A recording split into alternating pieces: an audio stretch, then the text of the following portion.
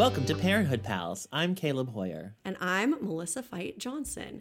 And today we are thrilled to have our dear old friend with us. It's Manal Weedle. Welcome.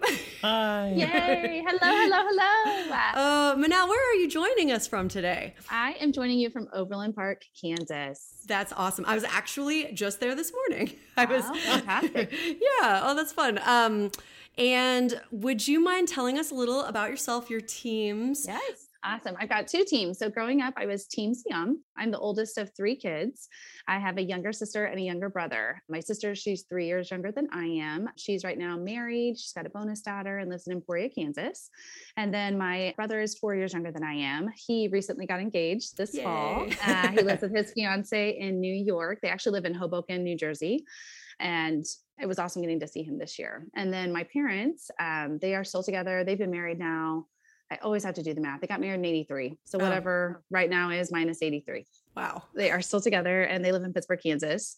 My dad's a chemistry professor at the college in Pittsburgh at Pittsburgh State University. And then my mom is a nurse practitioner and she works in Kansas City and just commutes back and forth. My team now is Team Weedle. My husband and I, we've been married 4 years. We actually just celebrated our 4th wedding anniversary. Oh, happy anniversary. Thank you. I was on Thanksgiving this year because we got married Thanksgiving weekend. So it was kind of fun how I fell on that day this year.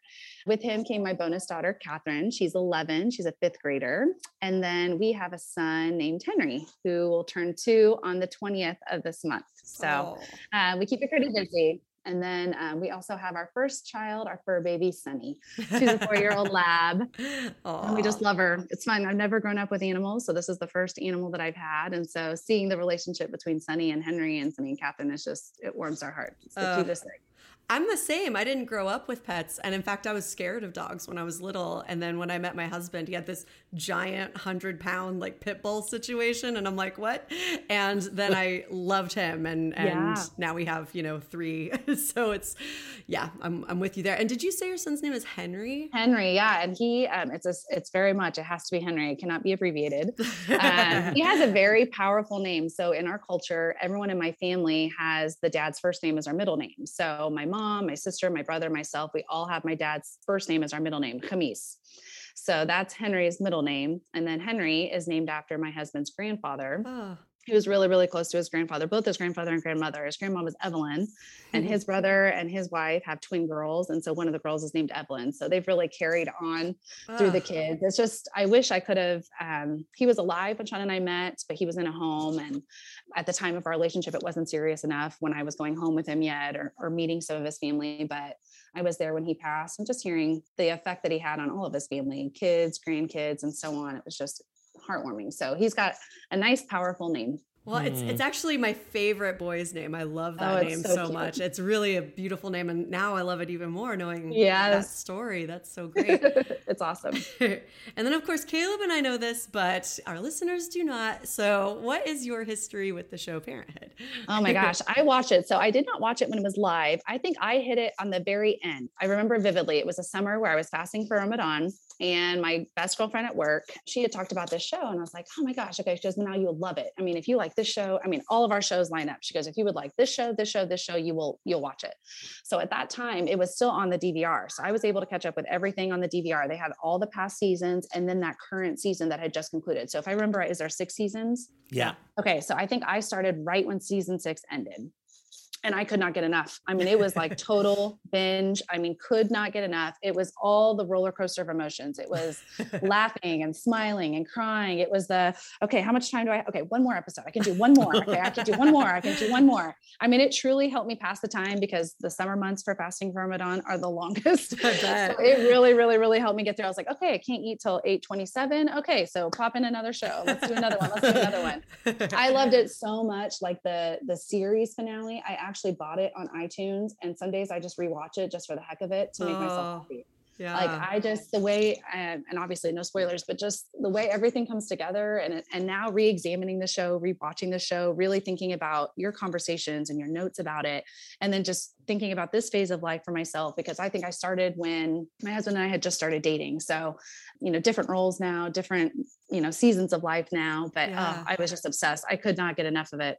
I actually had presented, I'm a part of our district, like diversity and equity team. And so in that role, I would always present to our building. And I remember one year we did like the modern family. And so just really talking about family structure and how family structure has changed. And that was one of the shows that I highlighted, just really talking about how the family doesn't look the way it used to, and then Leave It to Beaver Days. And what a great show growing up. I covered a whole bunch of shows in that gamut, but using that show as an example of not everyone's family looks the same, and it doesn't mean it's any less of a family. So I was just obsessed with the show, absolutely obsessed. So it's been the best thing ever to rewatch. I loved it. Love it then, love it now, love it again and again and again. That's awesome. That makes me so happy. And it is interesting to, revisit and rewatch, especially, I mean, some things have, in my mind, haven't aged as well. Like the whole Adam character for me, although I thought Adam was great in this one. So sometimes I'm like, oh, nice. But I don't know. It's nice to hear such a positive perspective of it, to hear it, what you just said. It's true. There are some really beautiful things that have just held up wonderfully, and hopefully will continue to, in future viewings. So awesome. Well, it's cool that you also listen to our podcast, because I know a lot of people who we have on as guests don't. And so if you ever have a different take on something than we did in the past, feel free to throw that out there. That might be fun to talk about. You two were way off for this, or I rarely feel that way. Every time I'm just cool. it's like mind explosion. I'm just like, oh my gosh, whether it comes from either of you or one of your guests, I'm like, oh my God, how fascinating. Sometimes I feel like I lack depth. Sometimes when I meet these people that are these amazing thinkers, and the way they portray their thoughts and their feelings, I'm like, God, I missed the boat on that. But yes, what you said over and over again. So much fun. Well, we are so happy to have you with us. Oh, I'm so excited. Yay. Thank you so much again. Thank you. Today, we are discussing Parenthood Season 4, Episode 7, Together. It was written by Eric Guggenheim, directed by Millicent Shelton. It originally aired on November 13th, 2012. And here is the DVD synopsis. Adam and Christina face challenges as she recovers from surgery and prepares for the next phase of her treatment. Amber and Ryan's relationship develops, causing concern for Sarah and Zeke. Meanwhile, Julia focuses on better connecting with her new son, and Drew tries to reconnect with Amy. I thought we'd start with Amy. It's been a while since we've had her on the show. Yeah. And that's what the episode begins with. I was distracted right off the bat by the fact that Amy's house in this episode clearly wasn't the same house that we saw briefly when Drew took the hedge clippers over. Yes. And I read that the house that is now playing her house was on the Wisteria Lane set from Desperate Housewives. That's cool. And once I had read that, it's kind of all I could see. And I didn't even watch Desperate Housewives. But I thought, yes, this is a very sort of middle America cookie cutter neighborhood. Do you think she was supposed to have moved, or were we just supposed to not be paying attention and think that's the same house? I think the second one. Okay. I agree. Well, it worked for me. I didn't pay any attention. I'm like, oh, there she is. One plus side of being so distracted is that I saw her sleeping in there and I thought, where's her dog? And then as if the show read my mind, the dog jumped up and it was a huge laugh from me. Yeah. That was good. My hugest laugh in that scene was truly the idea of the cancer basket. I really, maybe that's terrible, but I thought that's a funny little gag, and the fact that Amber so clearly thinks this is a terrible idea. I really enjoyed that whole scene quite a bit. It makes me think of when you're dating someone and you're doing the stalker drive. That's what it felt like. At first I was like, where is he going? And where is he going with her? And then when they mentioned it was Amy's house, I was like, bad idea. No. Nothing ever comes from this. This is not a good move. No. End it. Just end it. Make it a clean cut. Do not do the stalker drive. No, I'm with you. I agree. Well, and then when he went back to try and salvage it and Jake was there, I mean, talk about painful. Yeah. That was bad. Fun fact about Jake. Jake is played by an actor named Tanner Novlin. I hope I'm saying his last name right. Who you may know from the Bad Actor commercials from Liberty Mutual. As a struggling actor, I need all the breaks that I can get. At Liberty Mutual. Cut. Line. Cut. Liberty Mutual customizes your car insurance so you only pay for what you need. Cut. Liberty. Am I allowed to riff? What if I come out of the water? Liberty Bibbity. Cut. I don't know if you guys see those commercials all the time, but I see them, well, not so much recently, but there was a time I saw them all the time. Were they national, do you think? Or do you think that you just saw them on the East Coast? Maybe they were just an East Coast thing. I feel like Jake the State Farm guy is who we see all the time. Like that commercial, I feel like is on all the time. That one and is. Progressive is Yeah. on all the time. So I do wonder if that's more of a region thing. Yeah. Maybe. Well, now they have the Limu Emu, mascot. Maybe Liberty Mutual is not nationwide. I don't know. Us Midwest folks were like, what are you talking about? We have no idea. That's funny. Well, for you East Coast folks, he's the bad actor from Liberty Mutual. I love it. I thought Also, Liberty Mutual did not pay for me to play their commercial on our podcast. we so- have no sponsors at all. Well, maybe No. I shouldn't say that. We have secret sponsors. No, we don't. We don't have any. No, we don't. We can't be bought. No, we can't be bought. I love it. It reminded me a little of Crosby with Dr. Joe, just how nice Jake was. He was like, hey, man, I could drive you to school. And just like, I thought that was such a better choice than if he'd been like a douchebag. I was like, that's kind of fantastic that he's just like, hey, man, I remember high school. You're lucky. I envy you. I liked that whole thing. It also made me think, what time does school start there? Because it felt like it was like later in the morning. I mean, I feel like we started school late in high school compared to what school starts now for Yeah. me. But what time was it? It felt like it was like 9 or 10. She was Yeah. just hanging out with her boyfriend at home. I was like, where were her parents? Like, were her parents okay with this guy? And I don't know why it bugged me the way he kept saying Ames.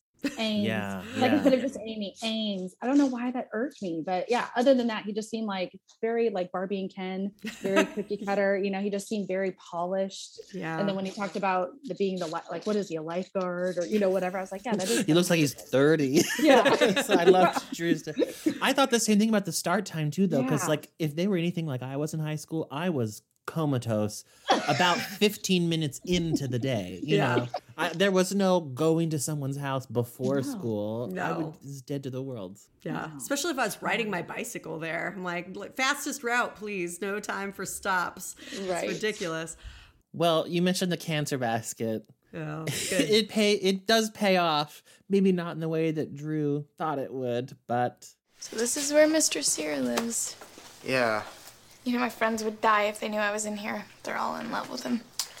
Yep. Everybody loves him. I just want to say I'm sorry, really quick, about everything. It's okay. I get it. And, Drew, if you need space, just tell me. 'Cause, I would really like to be friends, but if you don't, I understand. Anyway, I was just stopping by because I wanted to tell you that I'm really sorry about your aunt. Oh, yeah, thanks. It's so horrible. Is she gonna be okay? I mean, I hope so. We all hope so.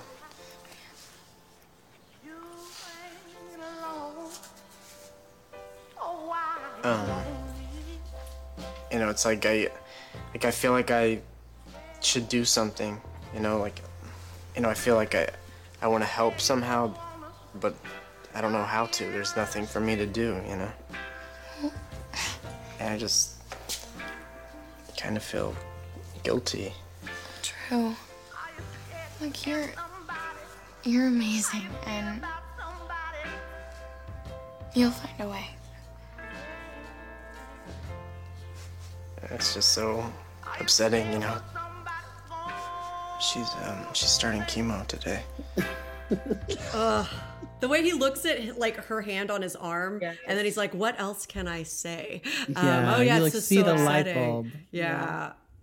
and then like she's starting chemo today. It almost sounded like foreplay or like dirty talk. The That was way like, he says it. she's starting chemo today. Like, it was so wrong, but also was so so- funny. Exactly. And I think in the arc of Drew, one thing I applauded him in that moment, he seemed so confident, heading into this That's true. relationship. He was so like reserved and needed Zeke to like push him along. And then he'd kind of get a little inkling. This time he was totally being that cliche, I'm getting after what I want here. I'm going to Yeah. use the right words to That's a get good there and I'm going to point. make my move and it's going to be executed brilliantly. And I felt like he did execute it brilliantly. Yeah, use what you got. You've got an aunt with cancer, I guess. every is horrible. asset at your disposal. Yeah. I found it really disturbing, but it was interesting because, you know, that happened to be the moment that my husband like walked in the room for, and he was like, he's a kid. You know, he like just totally took all my like righteous anger right out of it. I was like, this is such a dick move. I hate this. He's like, nah, I don't know. He's a kid. Yeah. And it's not like he was tricking her. He wasn't lying. Everything. Yeah, at least she does have cancer. Yeah, and and I mean, maybe he was like emphasizing his like distraught, but she also, it worked. Like, you know, and it makes me think she must be into him somewhat, because this didn't just feel like pity. It just felt like reminding me that I care about you or something. Yeah, there's still something there in her Yeah. for him. I felt weirdly bad for Jake. I'm like, we just met him. He's so nice. Now you're cheating on him. You've cheated on both of them with the other. I felt sort of bad for the guy. But then I'm I do like, agree. I did make that note. yeah.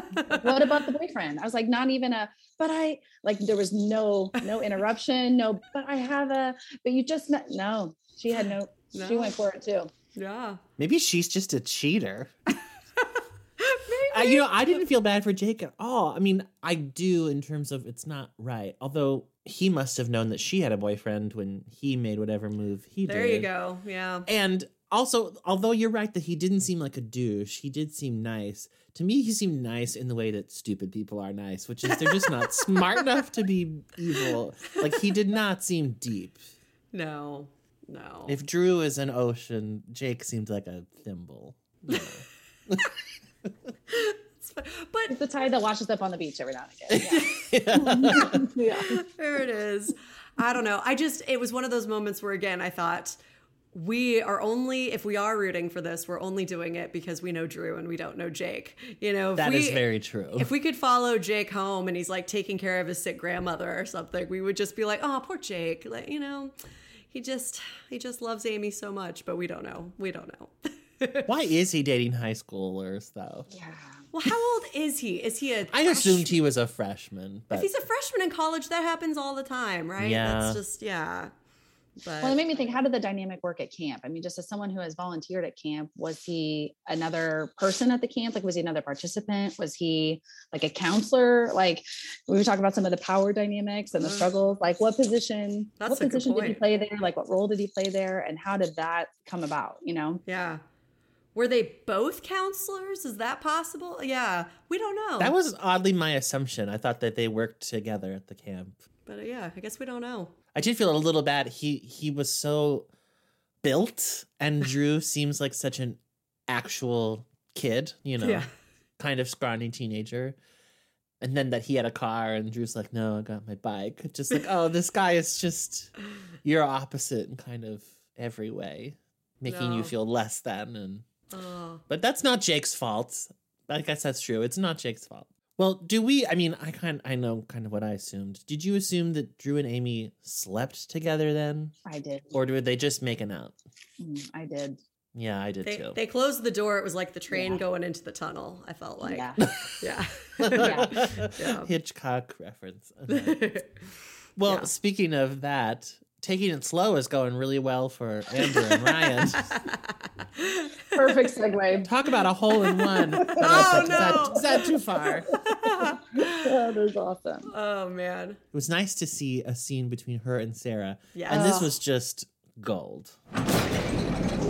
And you have no pants on. Yes, I know. It's gonna be a problem. Well, I can't go. I can't go today. I I've been waiting all week for pancakes. I'm sorry. The line at Huck's is getting long and I Mom. want pancakes. I cannot go today, okay? Why are we Please. whispering? Just, I can't.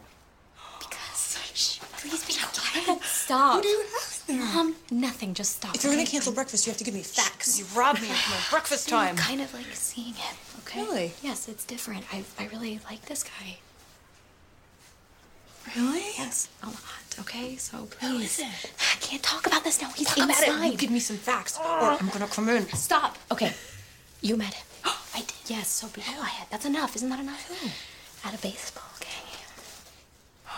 The army guy? Please Grandpa's don't call him friend? the army guy. Well, what's his His name? name is Ryan. Hey, Grandpa likes him. I know. Well, I really like him too. Listen, you have to go. He's No, inside. I'm excited. Please, I just should go. introduce me. No.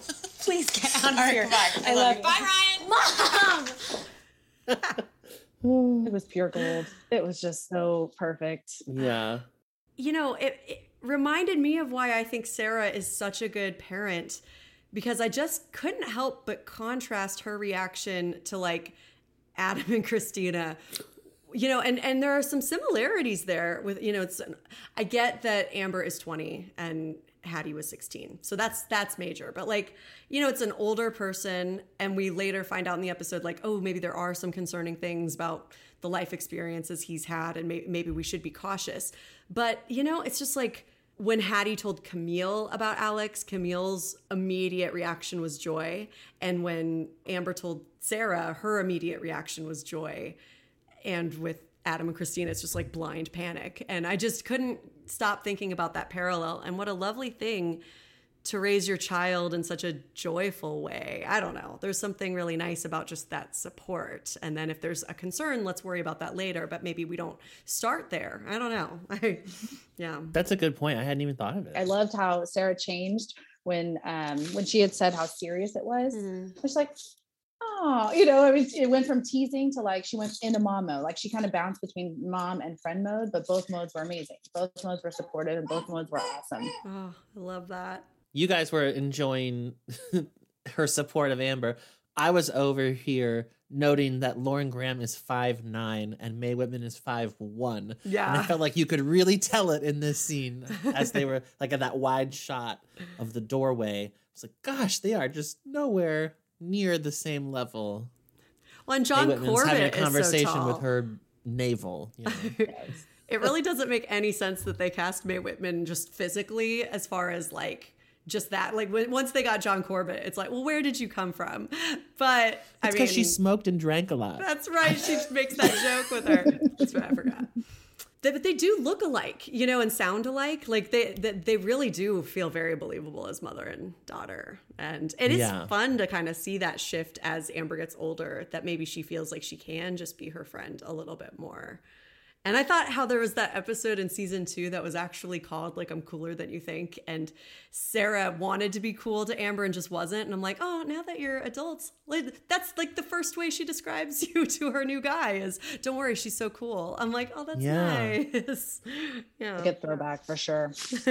I just, it's Grandpa's friend. Like when you think about that, the parallel you just made about Hattie's relationship and the way the parents, they didn't think, oh, well, Camille knows them, this is a good thing, you know, whereas that was her first mode. Like, you got Grandpa's seal of approval, I'm down with it. Yeah. And then, you know, her mom mode came in later in the episode, just making sure that if Zeke knew anything or if there was anything she needed to know to protect her daughter, you know, she was able to do that, but she didn't, that wasn't her forefront emotion. That wasn't her forefront reaction. Yeah, totally.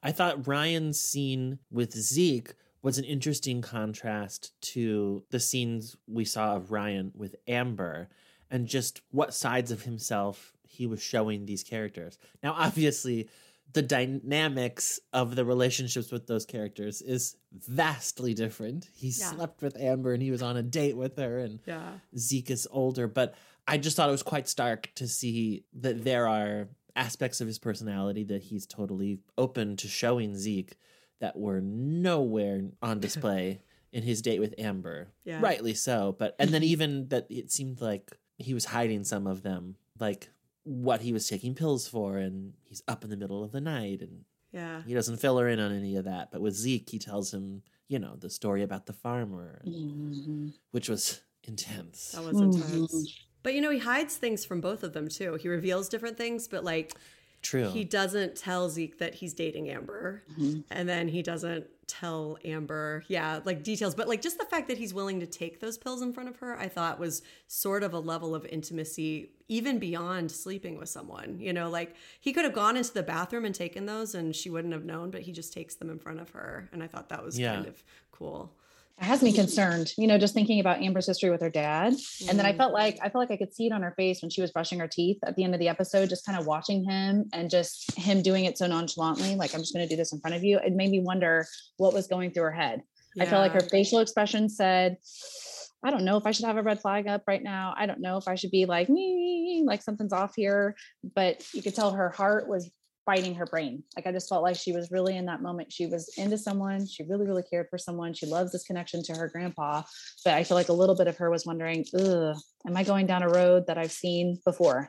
Yeah. And that just has me curious how this will play out in the next few episodes. That's a good point, Yeah. because I thought like it was a good thing that he was taking the pills in front of her. Mm. But now that you say that, I wonder, maybe not. Maybe it just means he doesn't think it's a big deal and maybe it should be. And it makes me wonder, Mm-hmm. like, are these prescribed and he's taking them exactly as prescribed, in which case Right. that might be good? Or is he just popping them all the time, in which case that might not be good? Yeah, that's, now I have questions. Yeah. Yeah. Well, Sarah does too. Ooh, you're Yes. really bringing the transitions What's today. I feel bad because I did want to mention that I thought Zeke showing Sarah off at the VFW was so precious. Yeah. The sweet. You're the mayor, Dad. Yeah, he's just Mayor. doting, you know. Uh, But that feels like exactly who he is, Yeah. especially And it with further Sarah. supports. Further supports. She's the favorite. mm. Like I feel like he would not dote on any other child the way he doted on Sarah. I at the think you're beginning. right. Yeah. Yeah, He would not. Adam completely different. Crosby completely different. Julia completely different. I don't feel like anybody else would have gotten that praise from him. Man. yeah. I probably shouldn't like that he has a favorite, but I No. I find it precious. I don't know. Yeah. And there was that scene. I mean, you guys have talked about it in your episode, right? Where he did say she was the favorite, right? It was maybe when she first moved back, or I can't remember which season or which episode. Well, the very first episode, he calls her his shining Okay. Angel. angel or Yeah. star. Yeah. Angel, I think. My shining angel, Sarah. Oh, Camille said she's her best one. oh Yes. yeah. Yeah. Yeah. And then I feel like oh God, I love it when you guys make fun of the guy. From who's that guy? Gilliam. Yeah. T. Oh Cloud. God! When you guys How could you reminisce forget about Gilliam? that guy, when you guys reminisce Yeah. about him, I think that too, just Zeke's exchange with getting her that connection and getting Yeah. set up for something like that. Just further supports. You're the Absolutely. girl of the four. Yeah. Yeah. Well, it was nice to see her back with him. I mean, all, together. That's the name of the episode.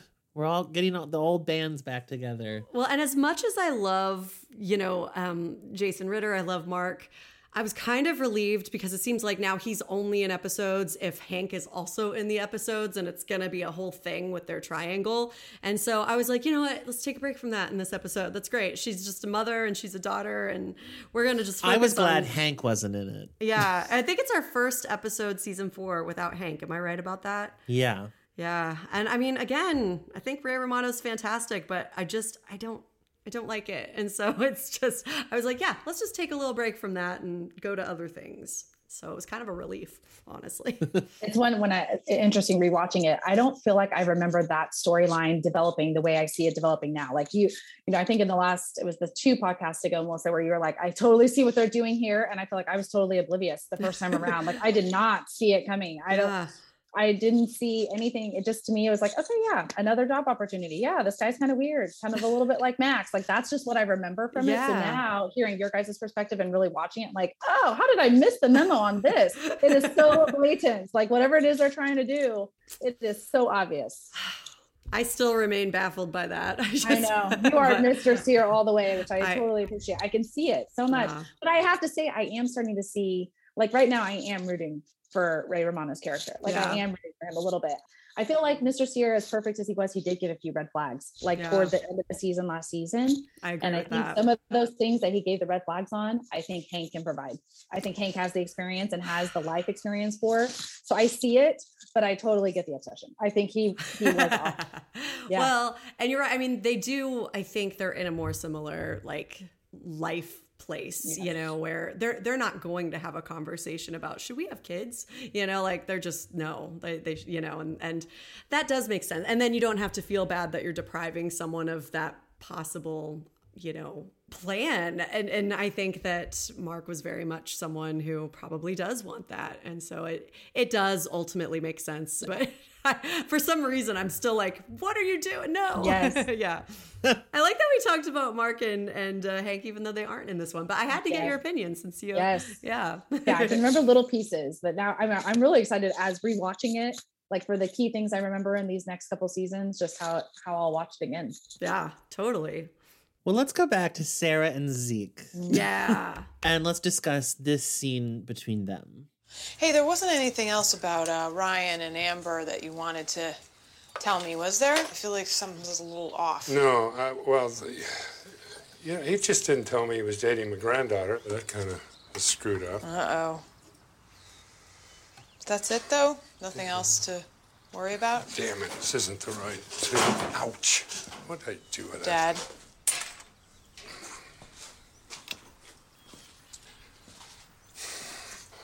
Oh, Sarah. I mean, the kid just got back from Afghanistan. You know, he's been in a war. I got a lot of stuff going on. That's normal. I mean, I was the same way when I got back. It's just gonna take some time to get some balance in his life.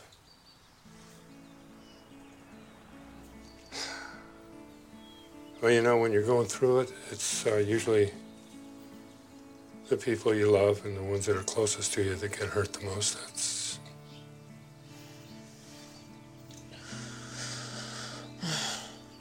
He's a good kid, Sarah. I really felt for Zeke there. It seemed to me like sort of an emotional version of Not in My Backyard. Have you ever heard that phenomenon, like with homeless shelters, for instance? People will say, oh, I'm all for it. We need to build homeless shelters so that people without homes have somewhere to find shelter, but not in my neighborhood. Because I don't want all of those people around me and my family and driving our values down. So it becomes like, well, do you really support them then? Or is it just all in principle? And I thought Zeke wants to help Ryan transition into civilian life and forge new relationships. But when it's his granddaughter who stands to be hurt, then he's reluctant. But to me, it makes perfect sense. I don't say that as a criticism. It's just that it's going to be tough. And Zeke loves Amber as much as he loves Sarah. You don't want her to get hurt. But she probably would be good for Ryan in what he's trying to achieve with him. So really tough spot to be in. If Ryan dated anyone else, then Zeke, it's kind of like what we talked about earlier with point of view with Jake and Drew. If Ryan dated anyone else, Zeke would automatically, I'm sure, be Team Ryan. If Ryan ever talked to him about a relationship or something, he'd be like, well, yeah, you know, that's great. You're a good man. Go after her. That's awesome. She'd be lucky to have you. And then, but since he knows Amber better than he knows Ryan, oh, now I guess I'm Team Amber instead, and I'm more concerned about her. It's just like a totally different perspective thing. And I think he thinks Ryan's a good man no matter what, but I think, yeah, his feelings about Ryan being in a relationship just got a lot more complicated. How he says he's a good kid at the end to Sarah, I thought was such a nice touch because it's as if he saw in Sarah a moment of judgment.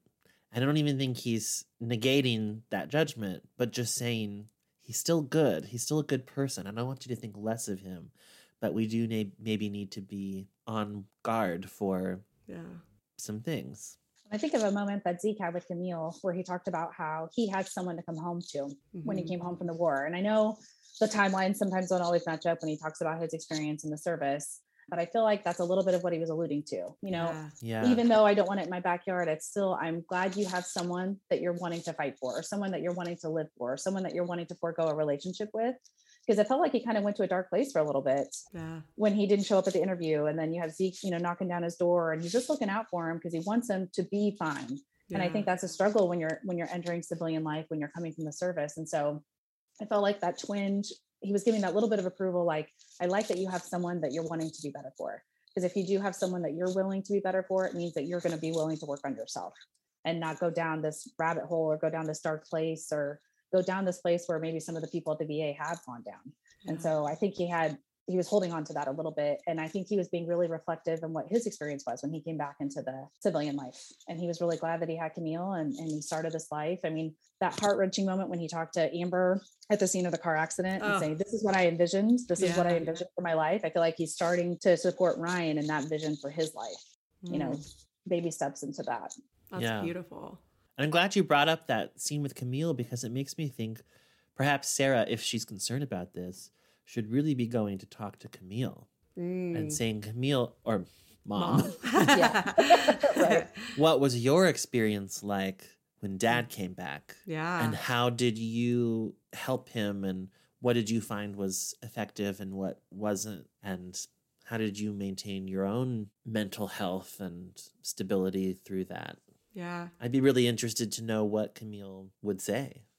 Spoiler alert, I don't remember anything like that ever happening. No one turns to her for that kind of wisdom. But that would have been such a great idea. You're totally right.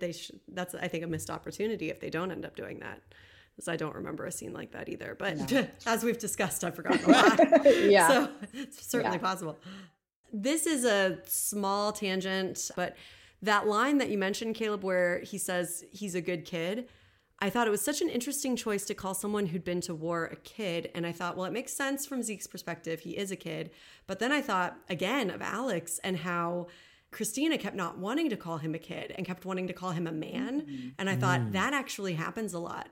That happens a lot in like news articles and stuff where like black boys are often sort of considered older and like therefore more threatening, quote unquote, than white boys. And like think of people like Brock Turner. I don't mean to compare Ryan to Brock Turner. No. Ryan's a wonderful person, but like, you know, like sometimes white men have gotten that sort of benefit of the doubt of like, oh, but he's just a kid, so he's ultimately harmless and good and we can trust him. And I thought, just since I guess I had already been making comparisons to the Alex situation, I could not sort of get that out of my head, how Christina like specifically says, oh, but he's not really a kid, is he? And, you know, probably how old must Ryan be to have gone to Afghanistan 2 tours? Yeah, he's older than 19 for sure. And so anyway, I thought that was just a really interesting thing to note. That's one of my mind blown moments. Yeah, that parallel. Oh, yeah. good. Yay. I mean, fascinating. Absolutely fascinating. And when you think about embedding kind of what we know now in society versus what was going on then in 2015, you know, just how much conversation, how much has evolved, how much has been brought to the forefront in topics like that. Yeah, perfect example. Yeah. And I'm sure Christina didn't even know she was doing that. No. Which is exactly how that works. No, that is exactly how that works. Yeah. It's why so many people get defensive or, you know, miss it, because it's not malicious, you know, it's not done to be cruel. It's just like, it's why you have to like, I think, point it out when you do start noticing it, because otherwise you'll miss it. And when he broke up with Hattie and had that goodbye scene with Christina, and all this time had passed and Christina really knew him. Yeah. Remember, she told him, "You're a good kid."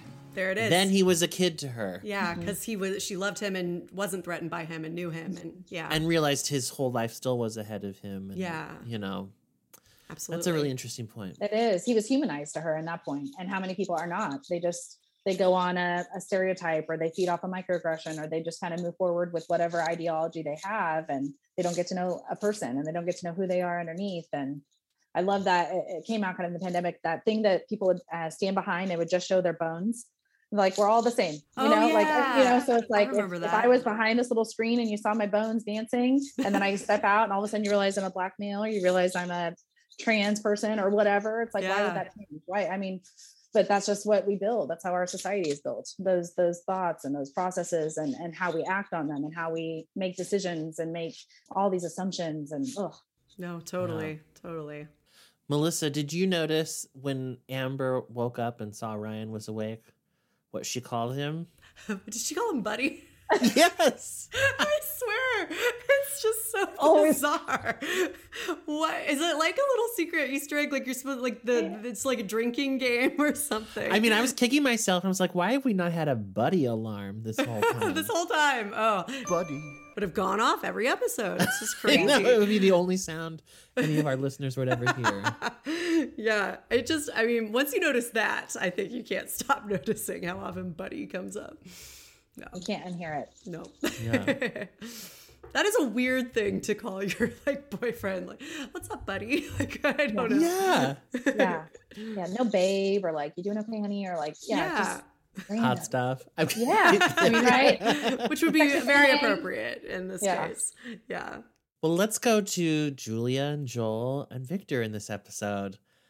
We have Julia concerned that Victor is being excluded by his teammates. I hate this. The whole reason we got him involved in baseball is so we could make some friends. How could they not invite him? He's new. Hey, kids have groups, cliques. I'm sure he'll, get invited soon. You don't think it's because he's... Is what? Because he's Latino? Yes, because, I don't know, because kids are weird. And maybe, I just wish one of the parents would have thought to invite him. What? Nothing. Hey, Bud, your mom and I were just talking that, you haven't had anybody over to the house yet. Think that you might want to, have a buddy over for a play date or...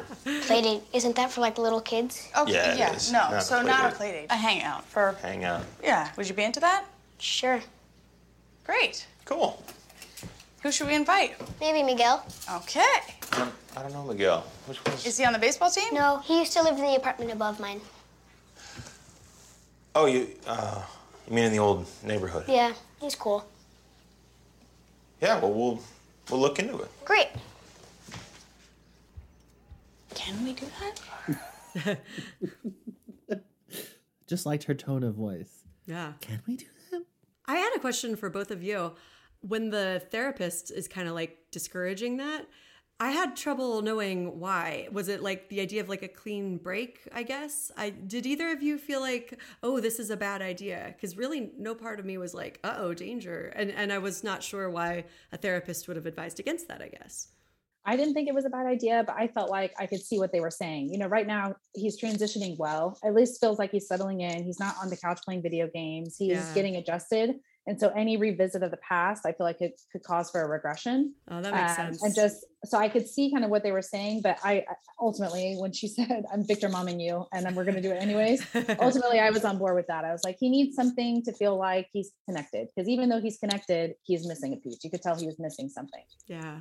And I really liked that when she said, I'm Victor's momming you, it wasn't like she was trying to trump Joel as his father. She was trumping the social worker, which I liked because I was like, yeah, I think her opinion should count maybe as much more than hers. But I was like, oh, wait, you're not saying the mom is more important than the dad, right? You're both equally important. I don't know. But then, okay, no, she wasn't. So that was And fine. I liked what she said about he needs a friend right now. Yeah. Because I thought that was a good distinction. Because I felt like she wasn't discounting what the social worker said. That I think there would be value in not just entrenching him in, the life he knew before this. Yeah.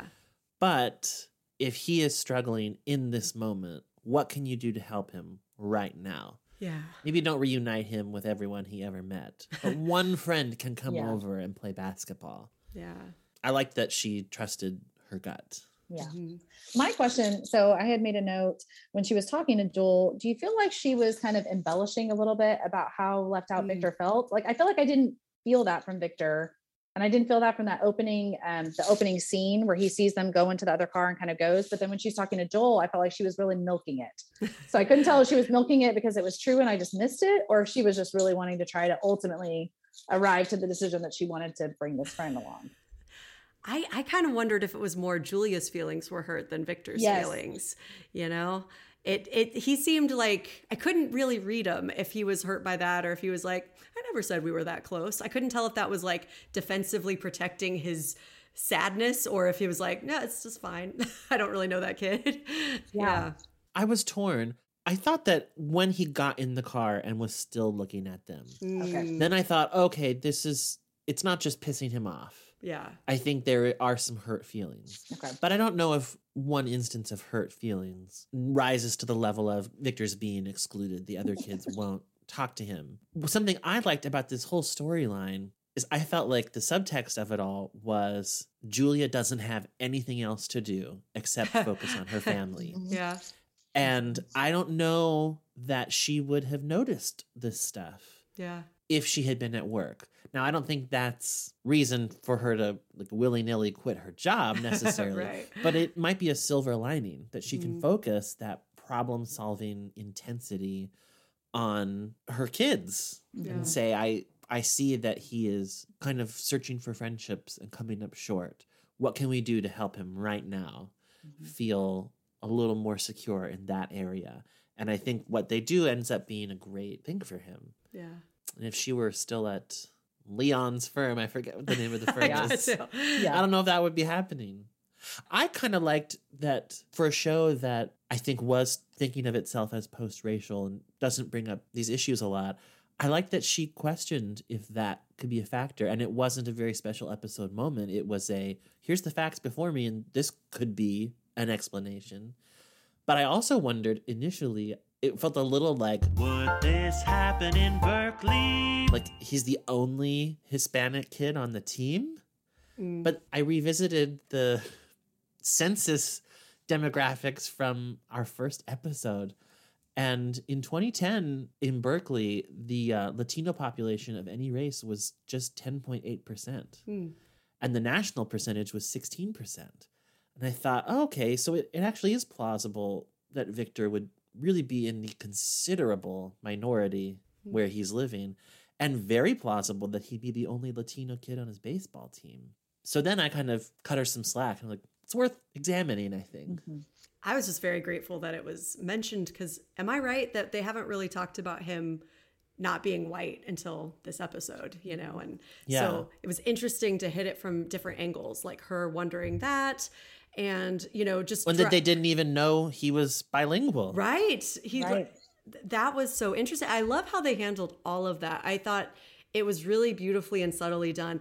Can I be honest with you? I was very nervous when they drove into the neighborhood, not for them, but for how the show was going to portray this neighborhood. You know, I was like, oh God, are we going to get lots of and not because I think that they're like jerks. I want to make that really clear. I just think when you have mostly white people writing a show, sometimes it does go to stereotypes and even if you have good intentions. And so for the most part, I thought they really didn't. You know, I noticed things like people standing outside smoking, which I think you would get in any neighborhood. And then somebody like getting groceries out of the car. And I noticed Miguel's mom like put his coat on and made sure it was fastened and like kissed him. And I was like, they are portraying like a very typical neighborhood that looks like any other neighborhood, I think, with like a variety of people. And I was really relieved, honestly. And then when he spoke Spanish and it made her so happy to see him in his element, and then her decision to learn it, I was like, oh, this is wonderful. My heart could burst. I thought that it was just,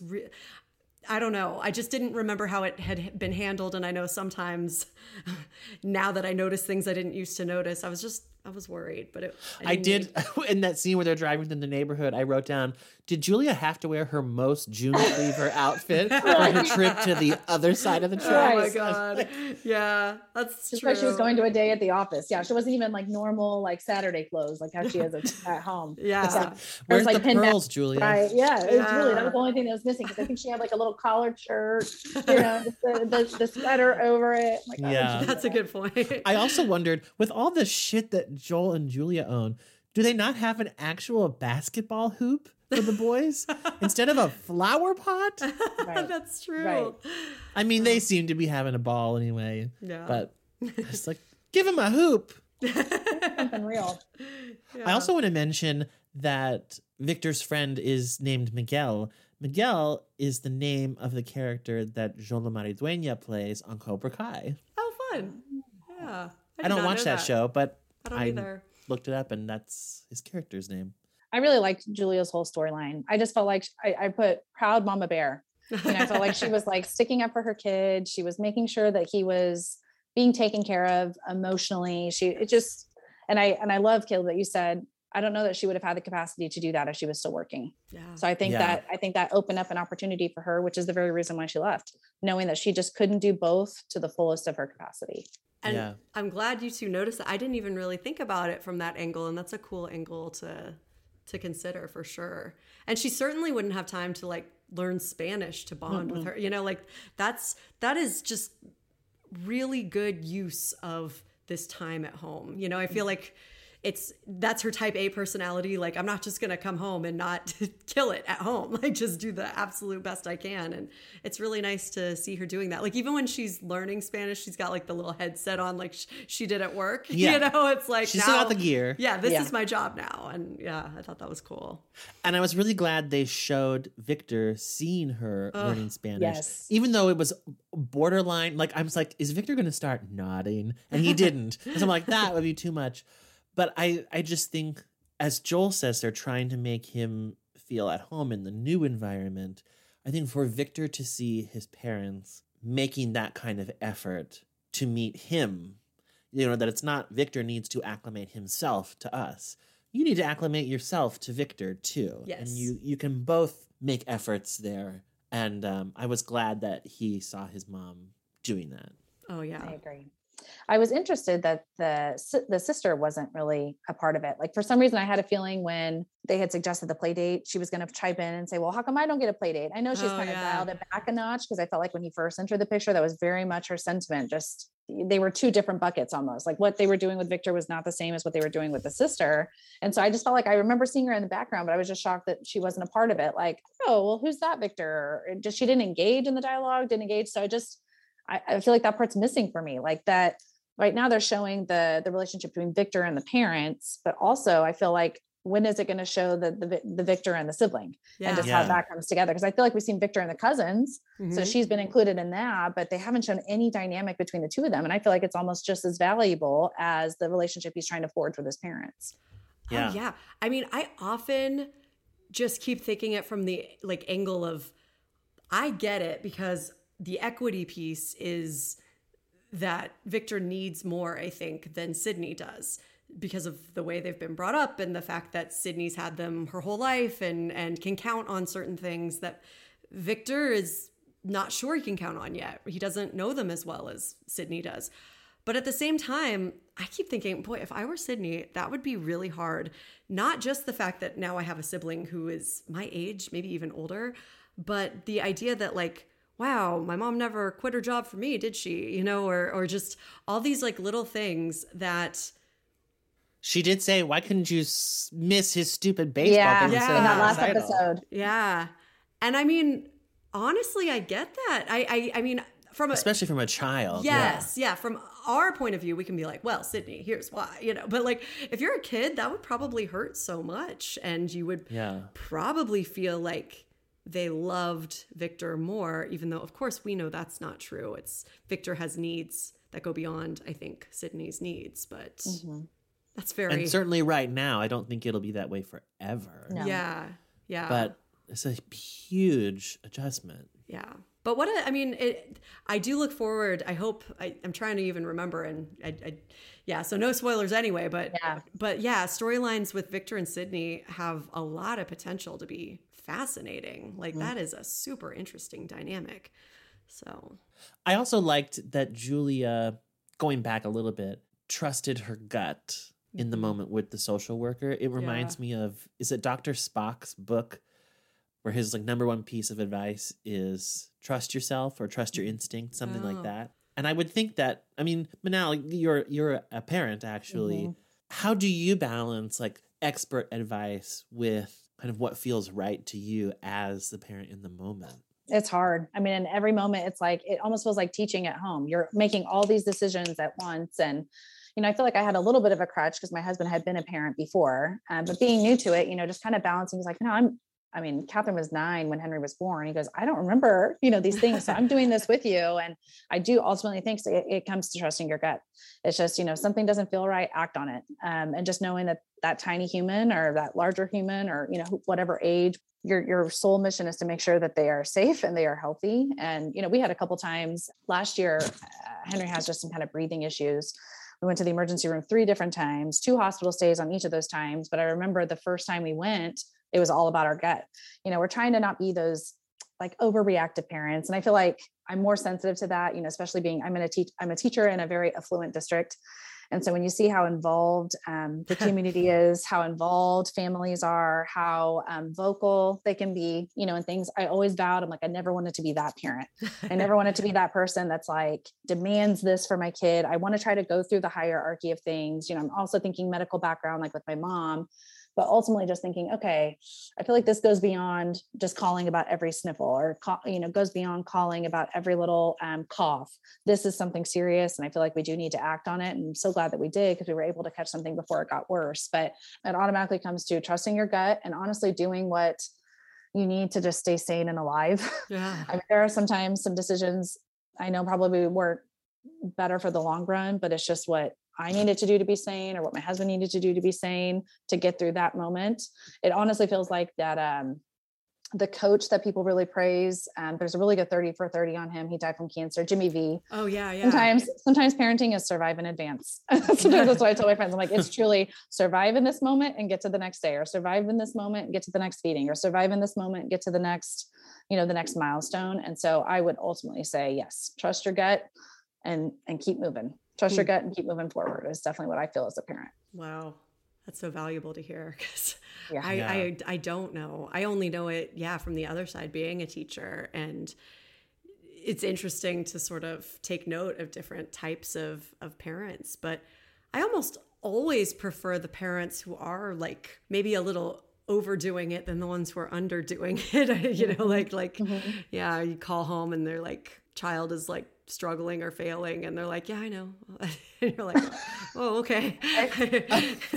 And I don't know what to do with that, and I don't know what that must be like. And then I think, well, that must be hard in its own way to like get those kinds of phone calls a lot, and don't know what to do about it. So yeah. Melissa, now I'm also thinking about what you mentioned about we see things through the perspective of the characters that we know, not the characters that we don't. Yeah. I wonder if Miguel was missing Victor. Yeah. What did he think happened to his friend? Right. And he just is supposed to move on with life. And I don't know where Victor is now. Guess I need to make new friends. Yeah. oh, Victor lives in this amazing house now. They don't have a basketball hoop, but they've got everything else. Yeah. You know? Yeah. What a good point. Or even, it would have been interesting to see the adult dialogue, you know, the dialogue between Miguel's, I wondered, family member. I mean, I assume that was his mom. I don't know if it was a caregiver or another relative or whatever, but the dialogue between Joel and Julia, like how she just kind of sent him off, like no visiting, like, oh, are you? Yeah. What's the trust? Are you who's Victor staying with? And are you, we really miss so-and-so, or so glad Victor got out of that, or, you know, just any type of dialogue that gives some reference about what kind of situation Victor was in. Yeah. Yeah. Yeah.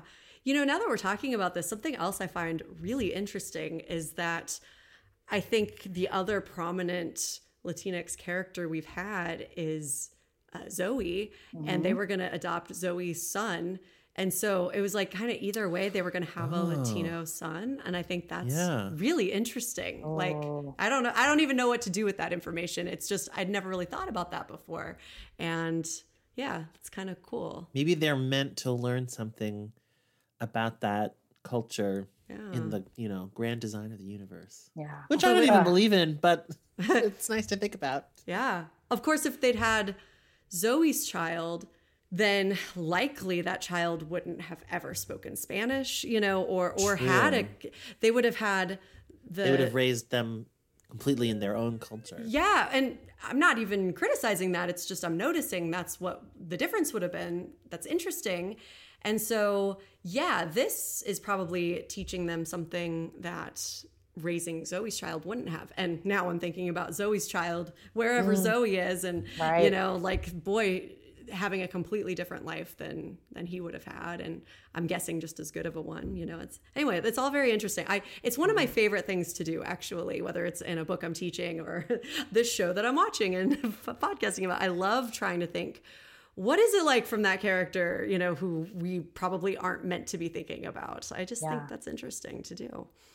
Well, last but not least, we have Christina's storyline in this episode. She had her surgery in the last episode, so we're dealing with the wake of that. I was taken right away by the fact that they went with frenzied chaos in the house rather than like somber convalescence. And I thought this is a more interesting choice in the wake of the surgery, and probably more realistic, because the whole household is not going to just stop because she's having surgery or had surgery. Yeah. It's going to have to keep going, but they're just without the person that made it all run. Yeah. Yeah. It really stressed me out that Max was not taking Otis out. I was like, yeah. And then when he peed on the floor, I'm like, yeah, that's what happens. Yeah. Like, I don't know. Right. I was so disappointed. I'm like, you did all this work, all this research, like you sold your case, and I was so happy for you. And then you just fell short. Yeah.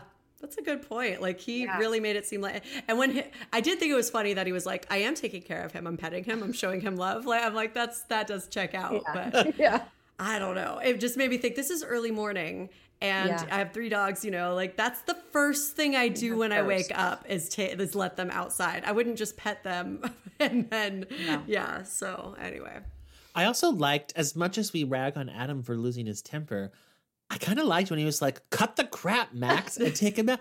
Not because I like parents losing their temper, but it is something that happens, and I feel like we don't see it on this show. Yeah. Like, how often do we see a parent getting mad at their kid over just behavior, not a big some dramatic huge thing. storyline thing. Yeah, but like I told you to walk the dog and you're not letting the dog out.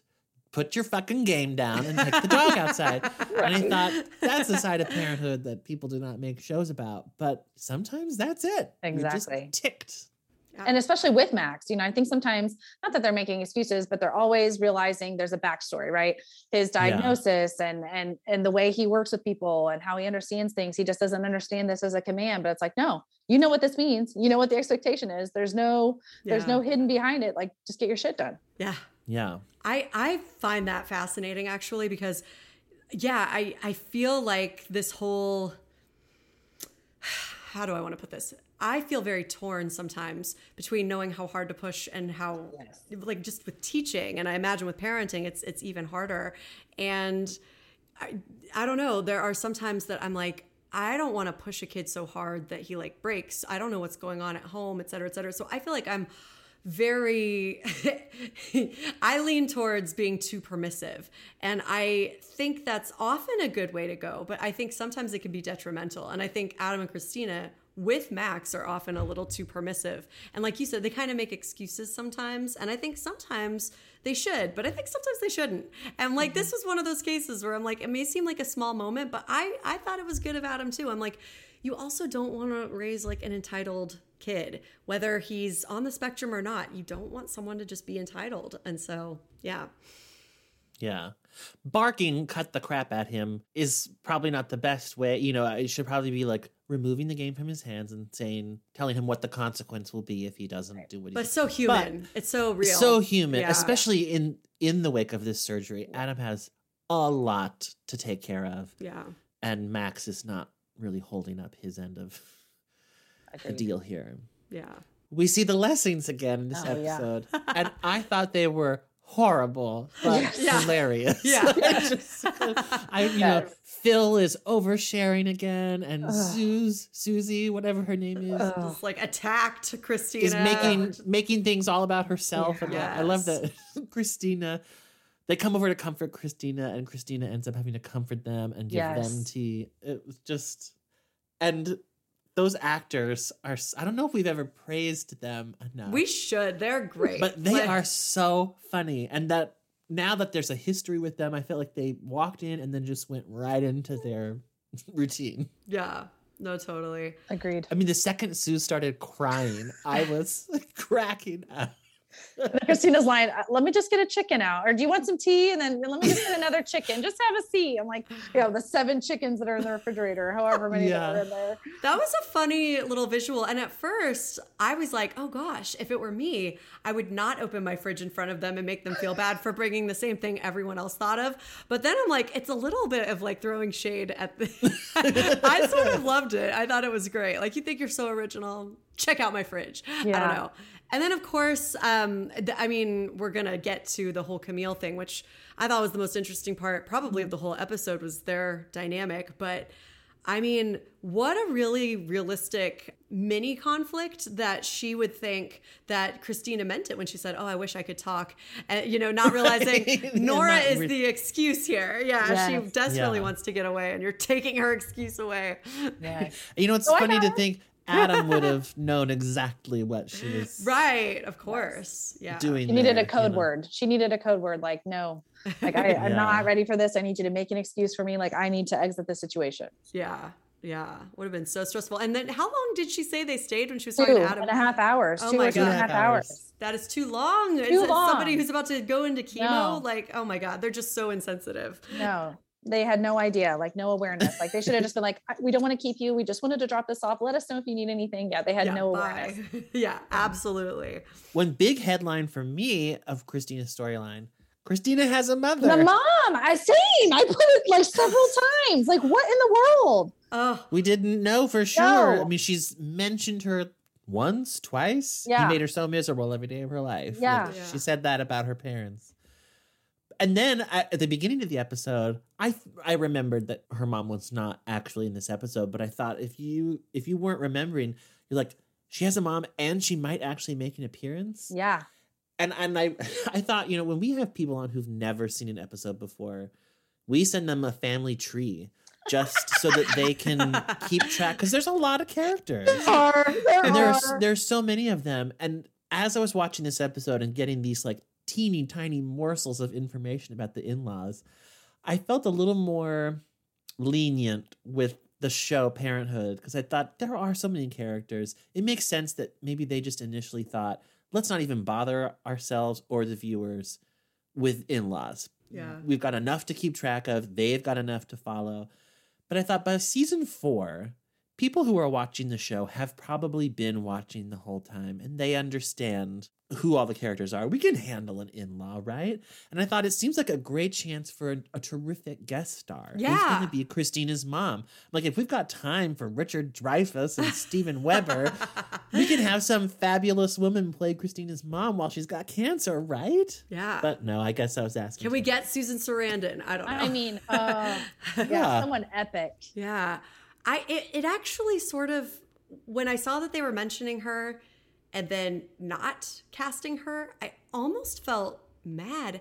I don't know who I felt mad at. I mean, obviously her mom, but it felt so unrealistic that it was actually hard for me to feel mad at her. I'm like, is she a villain? Like she didn't come to see Nora when she was born. She didn't, Christina's in-laws are the ones who threw her shower. I'm like, who is this mom who has no time for her kid ever? Also, who's Roy with his kidney stones? Who's more important? I wonder that. It's like, who did you? Right. Yeah. So I assumed Roy was a stepdad, that's what I thought too. Like a spousal equivalent of her mom. But we all thought that. Yeah, I thought that too. Okay. But I was like, I don't know. I was just like, maybe you should just have her be dead. And the conflict isn't that her own mother won't come visit, but she just misses her mother. Because I just almost found it unbelievable. I'm like, she's just got to be like a bad person, and or describe it in a way that's like she's afraid of flying, or like, I don't know. I needed something, because I just could not wrap my head around how we're not supposed to hate her, but maybe we are supposed to hate her. But I'm like, who wouldn't? Now that you're describing her, the person she reminds me of is Blanche. Wow. Oh, that Zeke has this mother who lives in the state, but seems like she can't be bothered by her family. Yeah. Yeah. And now I'm wondering, in retrospect, the great part of that road trip episode, well, one of many great parts, was the scene between Zeke and Christina. Yeah. And if they share a connection of, we both have mothers who won't give us the time of day and don't give a shit about our families. Yeah. That makes that moment perhaps even more poignant. But it is like, I don't know that I know any friends who have relationships with their mothers like that. Yeah. And I know some people who have relationships that aren't ideal, but it's not that their mothers like ignore them.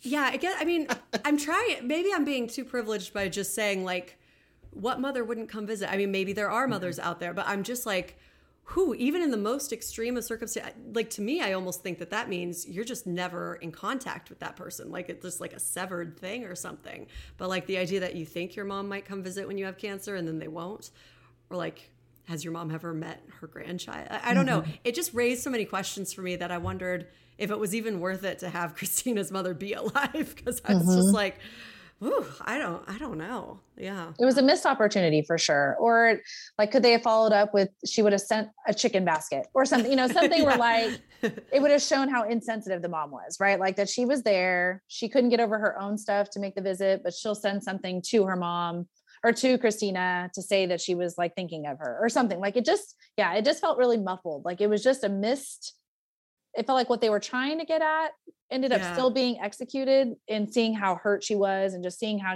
when she started opening up to Adam saying, I just want to be sad and I just want my mom to be here. Like, I think most people, when you're in your most vulnerable state, the traditional thing to say is, I want my mom. I think that was portrayed. I think that was executed, but it was just a missed opportunity. And I thought maybe even the first time they were going to have like Camille overhearing it. I mean, it ended up happening the second time around when she just talked about how she was missing her mom. But I just thought there was going to be more exchange between the two of them surrounding that conversation. Like it was just going to build more. It was just interesting how it played out. No, totally. Yeah. I totally went with it, but you're so right. It was just a blind spot. Yeah. On my part. It ended up taking me out of the moment a little, because I was like, really? I was just it brought so much up that I was almost distracted by it. But everything else, I mean, was so good. I really loved this storyline. I So, might have been distracted because of what the payoff of it. Yeah. Right. For instance, I think this scene, it may be the most that I have ever liked Christina. Buckle up. Well, how exactly is she driving you crazy? She's a hovercraft. She's in the kitchen. She's moving everything around in the house. She's so frustrating to me. Oh, by the way, the Lessings stopped by today and they brought a chicken. Another chicken. They stayed for 2.5 hours. She took Nora upstairs while I had to sit downstairs and entertain them. I had to make Phil Lessing tea. It's just so frustrating. I don't know what to do. I feel like a prisoner in my own home. Oh, sorry. Listen, I'll talk to her.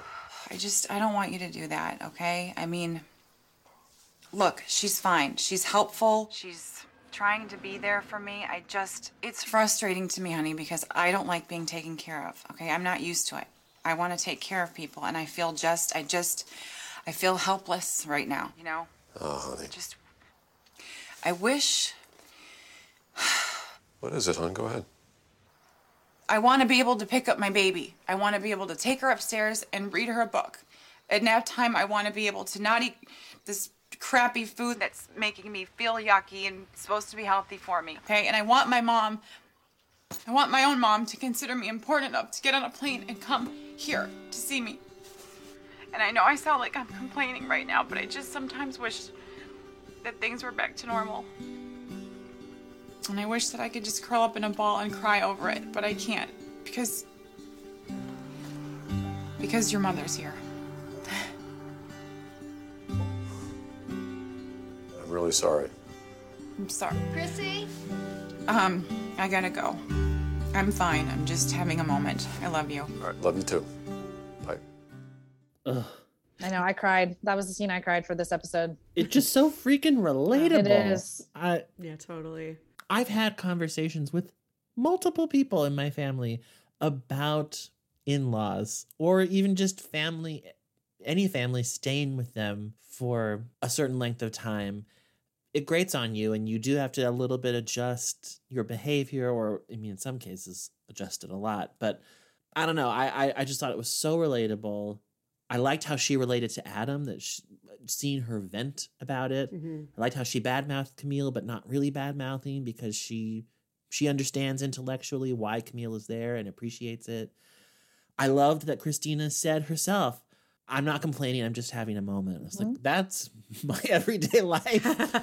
And I also remember reading a review in preparation for some podcast that said what people in families talk about often is other people in the family. And they said that Parenthood was at its best when it did that. And I thought, this is a really great example of that, to have Christina griping about Adam's mom. I thought that was just really well done. And I also thought Adam did a really good job just listening. Yeah. Not putting a positive spin on it or trying to fix it or trying to calm her down. And in the moment when he could tell she was hesitating, encouraging her to say, just say it. Yeah. And the fact that he just, really the only thing he said was, I'm sorry. And you could tell he meant it. Yeah. Not just sorry she's doing all that, but maybe I'm sorry, I thought it would be a good idea to have her come over and it's actually making it worse for you. I thought that was a really lovely thing because, like you said, not putting that positive spin. That's the thing that's been driving me crazy about him this season. And I felt like... And especially since they've addressed that before, it felt a little bit like, Adam's heard this critique, hasn't he? And he's really taken it to heart. Yeah, I loved that. And, I'll just say that in previous episodes, I mean, I'm usually on Camille's side, not Christina's, when it's between the two of them. I feel like that's often been the case. And this was one of those times where I'm like, oh, I like how it makes me see, again, both sides, because I was much more on Christina's side in this episode, even though I really liked the scene. It was just a real quick one with Adam stopping by Camille and Zeke's house in the beginning. I liked that scene because it helped me understand, it contextualized what Camille was doing. Like, she's not being bitchy. She's doing what Adam explicitly told her to do. Yeah. Like, she's not just saying, oh, don't have that sugar because she herself is doing this. She's got Adam's voice in her head. I can't let her have sugar. What would that do? Yeah. And so it was so nicely set up where no one's bad. It's just... Yeah. Everyone's intentions are wonderful. Yeah. But man, I really, really felt for Christina And it also made me think, I think I maybe have kind of a similar relationship with my mother-in-law as Christina has with Camille, which is mostly love and respect. But like, even if what really made me think it was the scene where Camille's like, I wasn't so sure about you. I'm like, neither was my mother-in-law about me. But now, I mean, she's really happy we're together and everything. But it is interesting, I think, when you just have two people who are just different from each other. It's not because one of them's good or bad, but they're just different and they just approach everything totally differently. And I really liked all those little awkward moments in the episode and everyone's good intentions, but just... And I mean, I love being by myself or just being in my own. I totally got when she was hiding out from Camille in Max's room. Yeah. I loved you. I looked really closely. The book on her lap was called Lizards. I just was like, of course it is. She's not reading for her own enjoyment in there. No. She's just probably picking up Max's room. Yeah. I felt like Camille was a little bit like Adam in that positivity spin when she started talking about her friend that had been going through chemo and talked about, they talk about it not being termed as poison and trying to put this like positive spin. And I put awkward is the best way to describe it. I couldn't put my finger on how to describe their interaction right there at the beginning, but that's exactly what it was like. It was just like, oh yeah, I'm going to end up okay, or this. And I feel like Camille, it did feel like she was speaking from a script of Adam. Yeah. That last exchange between Camille and Christina, she was speaking from Camille's heart. Yes. Good point. I brought you something. Remember I told you about my friend who had just gone through chemo? She gave me this to give to you. Her aunt, who had been through the same thing, gave it to her. So it's been passed from person to person. And you'll be the 7th person to wear this during chemo. I understand it gets really cold. And that's warm and cozy. It's also, it goes on and off real easy, just in case. So. This is really thoughtful. Thank you.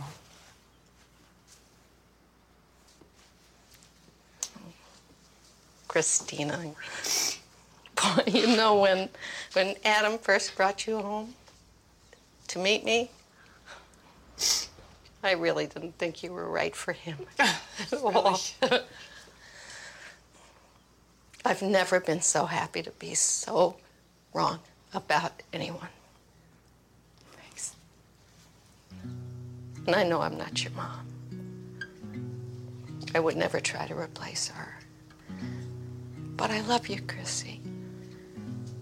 I'm here for you. I'd do anything for you.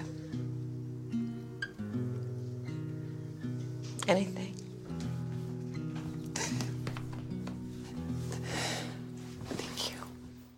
I feel like Camille didn't get to be Camille initially because she was just trying to do everything to make her son happy because she could see how worried her son was. And she was trying to be okay for her son. And then after, Adam hugged her and he left, you could tell she just had this sigh of relief, like, this is what my son's going through. So I'm trying to be a mom, but I'm also trying to be a mother-in-law and I'm trying to balance all the roles. And then at the end, I feel like Camille just got to be Camille, this loving person who will always give from her heart and who will always be there and support. Well, it was such a good contrast. Like when that's what true comfort looks like. Mm-hmm. Like, this will be hard. I hear it gets cold.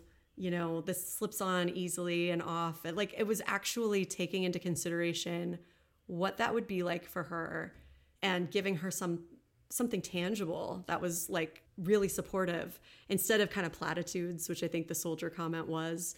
And then also just the idea that cancer survivors had worn that's like a very hopeful emblem, then it's like this whole passing down of something. And here's a bunch of women who have been through this, and I'm guessing they all lived, because otherwise that might, that might be a little sadder. But like, just give this and it might feel more hopeful. Like, I am not alone. Here is everyone who has been through this. And that's kind of beautiful. Mm-hmm. I was also really happy in that scene that Adam was there for the end of it. Mm-hmm. And I can't even say why exactly, but I just loved that he saw them tearfully hugging.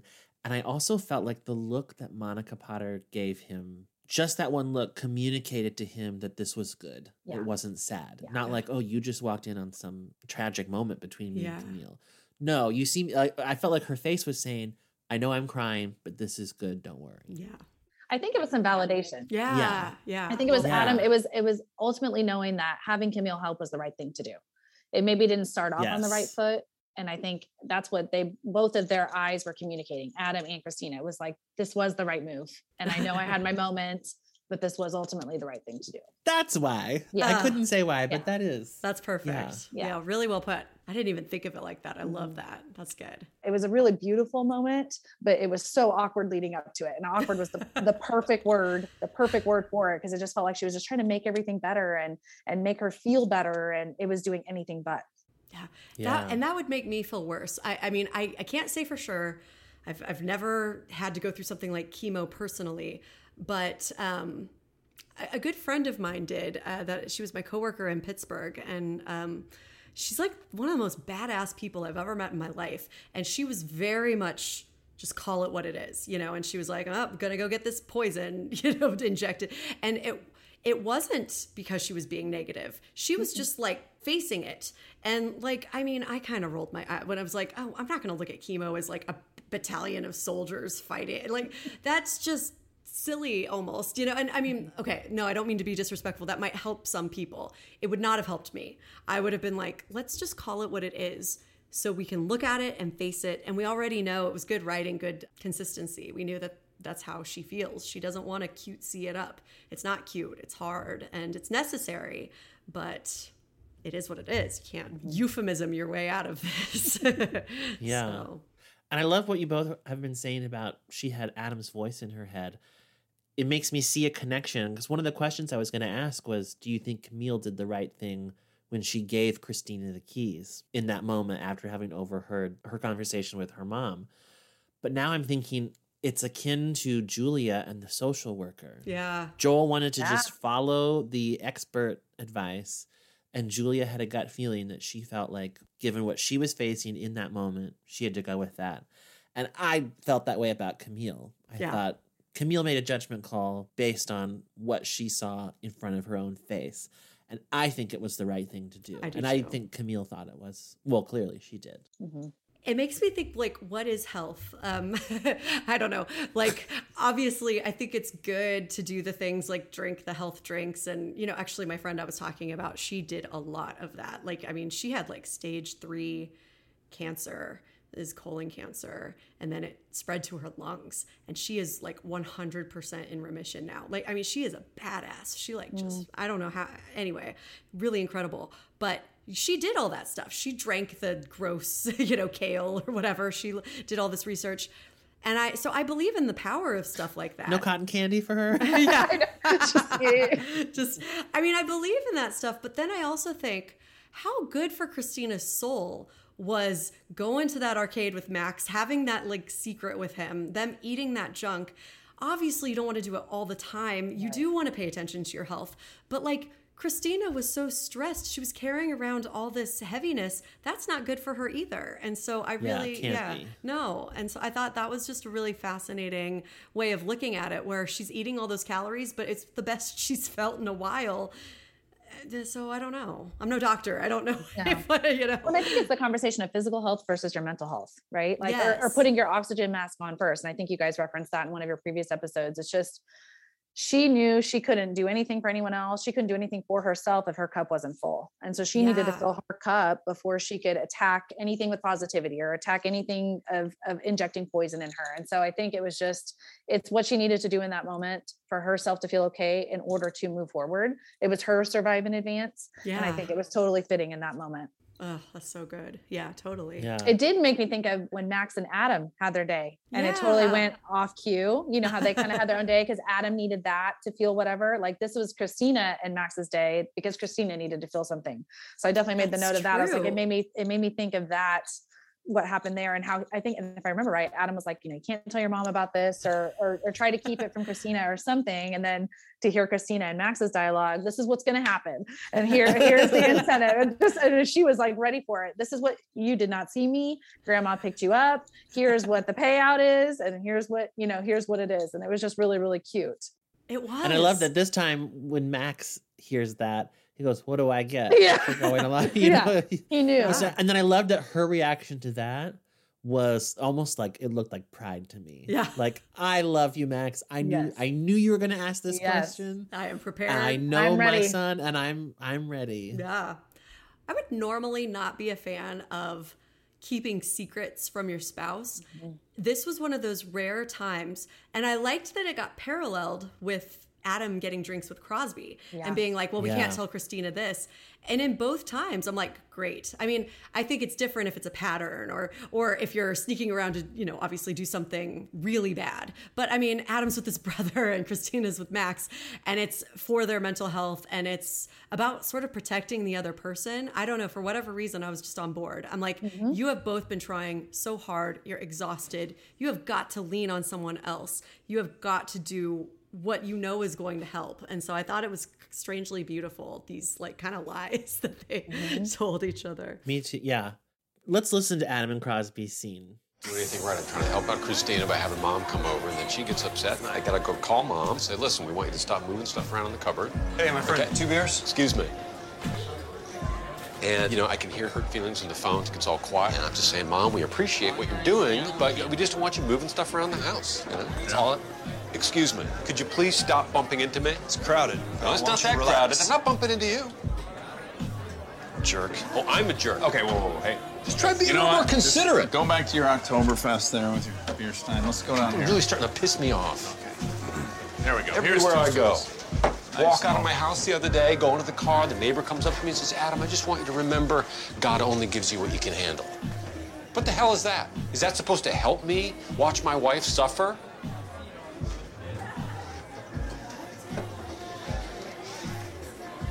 She starts chemotherapy tomorrow. You should see these women after they've been in chemo.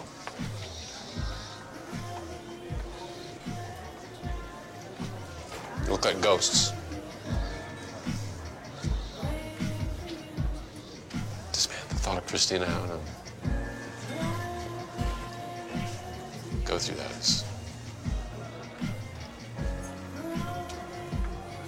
scary. It's really scary, Cross. That was the second time I cried. Ugh. So raw, but so real. Another great example, too, of characters talking about other characters. Yeah. And it's something that I really noted throughout the whole episode, how many scenes were two characters or more discussing other characters who weren't there. And I kind of wish there was more of it. But I also thought it must be a tricky balance because there's not necessarily inherent drama in just griping about other characters the same way there is with characters confronting one another. That's always going to be compelling. But it does feel incredibly lifelike. I mean, just the beginning of this scene, a brother talking to his brother about something that their mom is doing that's frustrating. Yeah. What do siblings do if not call each other and say, you wouldn't believe what dad's up to. You wouldn't believe what mom, you know. I also loved that previously we had a whole episode about Christina needing to let herself be scared. Yeah. But Adam needs that too. Yes. But usually his outlet for that would be Christina. But he understandably doesn't want to burden her with taking care of him right now. Yeah. But that means he needs to find someone else. Like you just said this, Melissa, but he needs to find someone else to confide in. And I thought it was really wonderful of Crosby to recognize that and sort of force it on him. Yeah. Like, just for your own good, Adam. And then he also did a great job of listening. In that scene we just played, Crosby's not saying, well, here's what I think you should do. Or, he's just listening. Yeah. I thought it was really touching. I was super worried he was going to escalate to that scene in the grocery store when he punched that guy. Yeah. I was so fearful that that's exactly what it was going to go to. And I'm so glad that it didn't. And at first I thought it's either going to be that Crosby's going to have his back and totally like take down a guy with him. But I was glad it didn't end up being that way. I was so glad that it ended up just them moving down the bar and then just being able, I love that he just gave him the space because you could tell Adam paused. And then he just gave him the space. He was just quiet and then let him really get down to what was hurting. And it was just such a beautiful moment. Such a beautiful moment. I totally agree. And I actually prefer it almost all of the time when something almost happens to when something definitely happens. Like, I know I've talked about it before. I think almost affairs are more interesting, like in TV and movies and stuff, than actual affairs.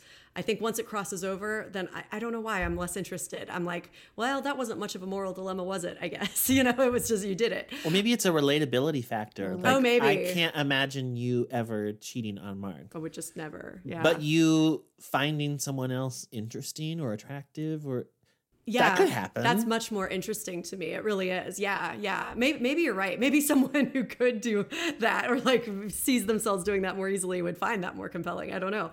But That's why I often have a hard time with like anything about the mob or dealing drugs or organized crime. I'm always like, well, I would never do this. So I don't relate to any of your conflicts. I feel like the solution is stop selling drugs, stop killing people. Like, no, totally. It's an easy fix here. Yeah, but it makes me like compare that almost fight that he had. Although I think, Manal, you're right, that the better correlation is the guy in the grocery store, because both times it's like a stranger, and I actually loved that scene. But of course, that guy just was so out of line, it made sense. But it makes me think of the really dumb food fight that Crosby and Adam have at the end of season 3 with the salsa, and I just thought, this has now escalated to a point I don't find believable, and it's just dumb. But like this, him almost getting into a fight, like just being really pissed off and on edge, and then they just move. I was like, how interesting it's like a visual representation of how on edge Adam is. And to me, I just found it just much more interesting that they had to like, and it also just felt incredibly real. I think if he'd punched the guy in the middle of the bar, it wouldn't have felt so real. So it would have taken me right out of the moment. But this, I'm like, oh, this happens anytime you go out. You know, someone's just I loved it. Yeah, especially considering that what the guy was doing was not that egregious. No. Like slightly bumpy. So, and I hadn't even thought of it, but yeah, the scene is really about, wow, look at how tense Adam is. Yes. The slightest thing. Yeah. Which is annoying. It would annoy everybody, but we wouldn't escalate to that. And since we keep doing it in this particular episode for some reason, let's think about it from that guy's perspective. It's like, what's this guy's problem? Yeah. I'm this it's guy a was ready bar. to punch me over something. Yeah. And so, you know, he wouldn't know that this guy's wife has cancer, is about to start chemo. It's just really interesting. Right. Yeah. I'm ready for the Miguel and Jake and Guy at the Bar show. Yeah. What's going on down there? What is going on? Yeah. You know, we've mentioned that in our recollections, season 4 feels incredibly heavy. Mm-hmm. And maybe my perspective has just been skewed, but I feel like for a storyline about cancer, it has yet to be incredibly heavy. I mean, specific scenes have been emotional for sure, and it does feel like it sort of eclipses everything else just because the stakes are so high. Yeah. But it doesn't feel like they are mired in tragedy. I mean, this episode, Christina was just kind of pissed off about what she was having to deal with. And I feel like they keep finding pretty surprising but very organic angles to tell this story from, rather than just, isn't this tragic? I think you're right. I think it is a real testament, just the different storylines we've already had just in the 4th episode of the season, you know, and the first one wasn't about her cancer at all. So it's really just been 6 episodes. And I feel like, they've really attacked it from all kinds of different angles. The positivity thing, what do we do with Hattie? And then this one, I felt like, I agree with Caleb when you said that was like your favorite Christina scene ever, or the most likable you ever found her. I feel like I saw her in a totally new way in that scene. It was something about the line of, I don't want people to take care of me, I take care of other people. It contextualized so much. I'm like, oh, this is why when she woke up after her surgery, when she says, how did it go? She means Max's speech and not her surgery, you know? But like, that's how she handles And things. I know people like that. I mean, my sister Lindsay is that way. I feel like our grandma was that way of, I take care of people. That's what it is. Mm-hmm. Not about me. I have trouble relating to that. I really like to be taken Me care too. Look, I used to be that way. And then I feel like, in the course of the last 7 or 8 years, I just, I feel like I know that I feel like I know what I have the capacity for. And so I have to take care of myself. Otherwise, I don't have the capacity for anything else. I don't have the capacity for teaching. I don't have the capacity for being a significant other. I don't have the capacity for being a mom. It's just, if you want the best version of me, I need what I need. So Yeah. I was not able to always vocalize that. It's good that you can now. I think. Yeah. I think I've gotten better at that over the years too. I think the older I get, I realize like the importance of like work-life balance. I used to really buy into this whole like productivity as worth thing. Like the harder I worked, the better person I was. You know, the longer I stayed at my job after hours, just the better I was as a human, like not even the better teacher, just better person. And I just really don't buy into that anymore. I mean, I think obviously give my job all I can, give my students all I can, but that's it. All I can doesn't mean until I'm ready to like drop to the ground. And I think I used to, now I understand, like give them my best to a degree, you know, and I think that that's so important. And it's an interesting thing to think that maybe Christina is learning that. Maybe her cancer, which is a horrible thing. I'm not saying it's good she has it, but you know, you look for silver linings. The pandemic wasn't good, but like what silver linings did the pandemic offer? You know, what lessons? Or what can you learn? Yeah. Yeah, Learn from it. exactly. You know, so I think maybe if she takes from this, that sometimes she has got to put herself first. Okay, that's a really... And again, just what an interesting angle. Yeah. And it feels so consistent with her. Mhm. It's not like, well, now we've decided Christina is this nurturer. No, she's very obviously been that all along. Yeah. But what does a nurturer do when she has to be nurtured? Yeah. Well, it's interesting. The doctor told her that's what she needed to do, but she didn't Yeah. hear it then. She didn't hear it then. She didn't see it then. And I feel like now she is starting to live it and believe it herself. And so Yeah. she's able to try to take care of herself first because she knows that's what she has to do. And like, when should she listen to what Adam thinks is best for her? Because I think sometimes she should. You know, I think he was right about they shouldn't delay the surgery. And I'm so glad they didn't, especially when they find out that like, oh, it's a more aggressive kind of cancer than we thought. Well, good thing they didn't wait those extra 3 weeks. I imagine you want all the time on your side you can have. But like, at what point does she need to listen again to her own gut? You know, like, I need this ice cream and to drive in this moment. I need that. And yeah, I mean, I think that's something I really love about the show is it's rarely like easy answers. Like, oh, you always listen to your husband. He's always right. You know, I don't think that's the lesson. But it's not always listen to yourself because sometimes you're so close to it, you don't see it. You're clouded. So I think it's just really great how everything is case by case. I'm kind of shocked that the girls haven't stepped in, like the sisters or the women significant others. And I don't know if maybe, I'm trying to remember what the timeline has been. Like, was it that she just got home from surgery the day before, or what the turnaround time was between the surgery, the doctor's visit, about the chemo and the chemo starting? But like that they haven't seen that she needs this innate, maybe women time, right? Because I feel like a woman is going to understand this idea of possibly losing your breasts or possibly not caring for your child. And not that a male wouldn't understand that, but I feel like that piece is missing. Like, I feel like they've had that moment very few times. I mean, it was Jasmine's bachelorette party. I don't remember another time really, but I feel like that part's missing, you know, giving her an outlet with someone that's in the trenches with her, but no one really is in the trenches with her. So I don't know if that would even be appropriate. No, I think that's a really, really good point. I think you're absolutely right. And, you know, the only time that that's even sort of occurred to me was the episode where they're all in the waiting room, the one where Crosby wants to do something extra for them. And I remember thinking, you know, it's interesting. Sarah doesn't offer to do anything extra. She does go to the, you know, waiting room, but I'm like, Sarah chose that weekend to move. Yeah. Like, you know, she's like uprooting Drew and like doing that and kind of avoiding all her stuff. And I don't even judge her for that, but I just think, well, that's interesting. No part of her was like, Adam, what can I need to give you all my focus right now. And Julia's not working. Yeah. Right. Yeah. Someone taking Nora or it was just missing. Or even the cousins let's have a cousin get together or cousin sleepover and just, you know, let you and Adam have some time. Have a night without Max. Something. Yeah. I just felt like that part was missing a little bit. Yeah. In fact, it's sort of funny that her big like relief in this episode was to go hang out with her very difficult son. I mean, I bought it totally. It was beautifully done. But yeah, I would think sometimes she could maybe need the opposite. Yeah.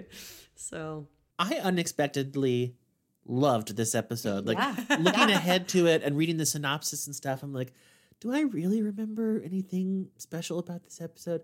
I felt like it was a really nice balance between small stories and small moments, but within larger substantive arcs. Nothing felt frivolous. I mean, even Drew and Amy, it's not just him with some teenage girl. We know Amy, and there's a history there. And then once I fixated on this characters talking about other characters, which I'm sure to some degree is going to be in every episode, but I feel like it was really pronounced in this episode because I noticed it all over the place. Christina to Adam about Camille, Adam to Crosby about Christina and Camille in the bar, but then also his scene about Amber when he walks into the luncheonette. He's like, you can't let her off because she's a family member. Yeah. Zeke and Sarah about Amber and Ryan. Christina to Max about Adam. Don't tell your dad. Drew to Amy about Christina. Yeah. Adam to Camille about Christina in that scene. Did you get my email?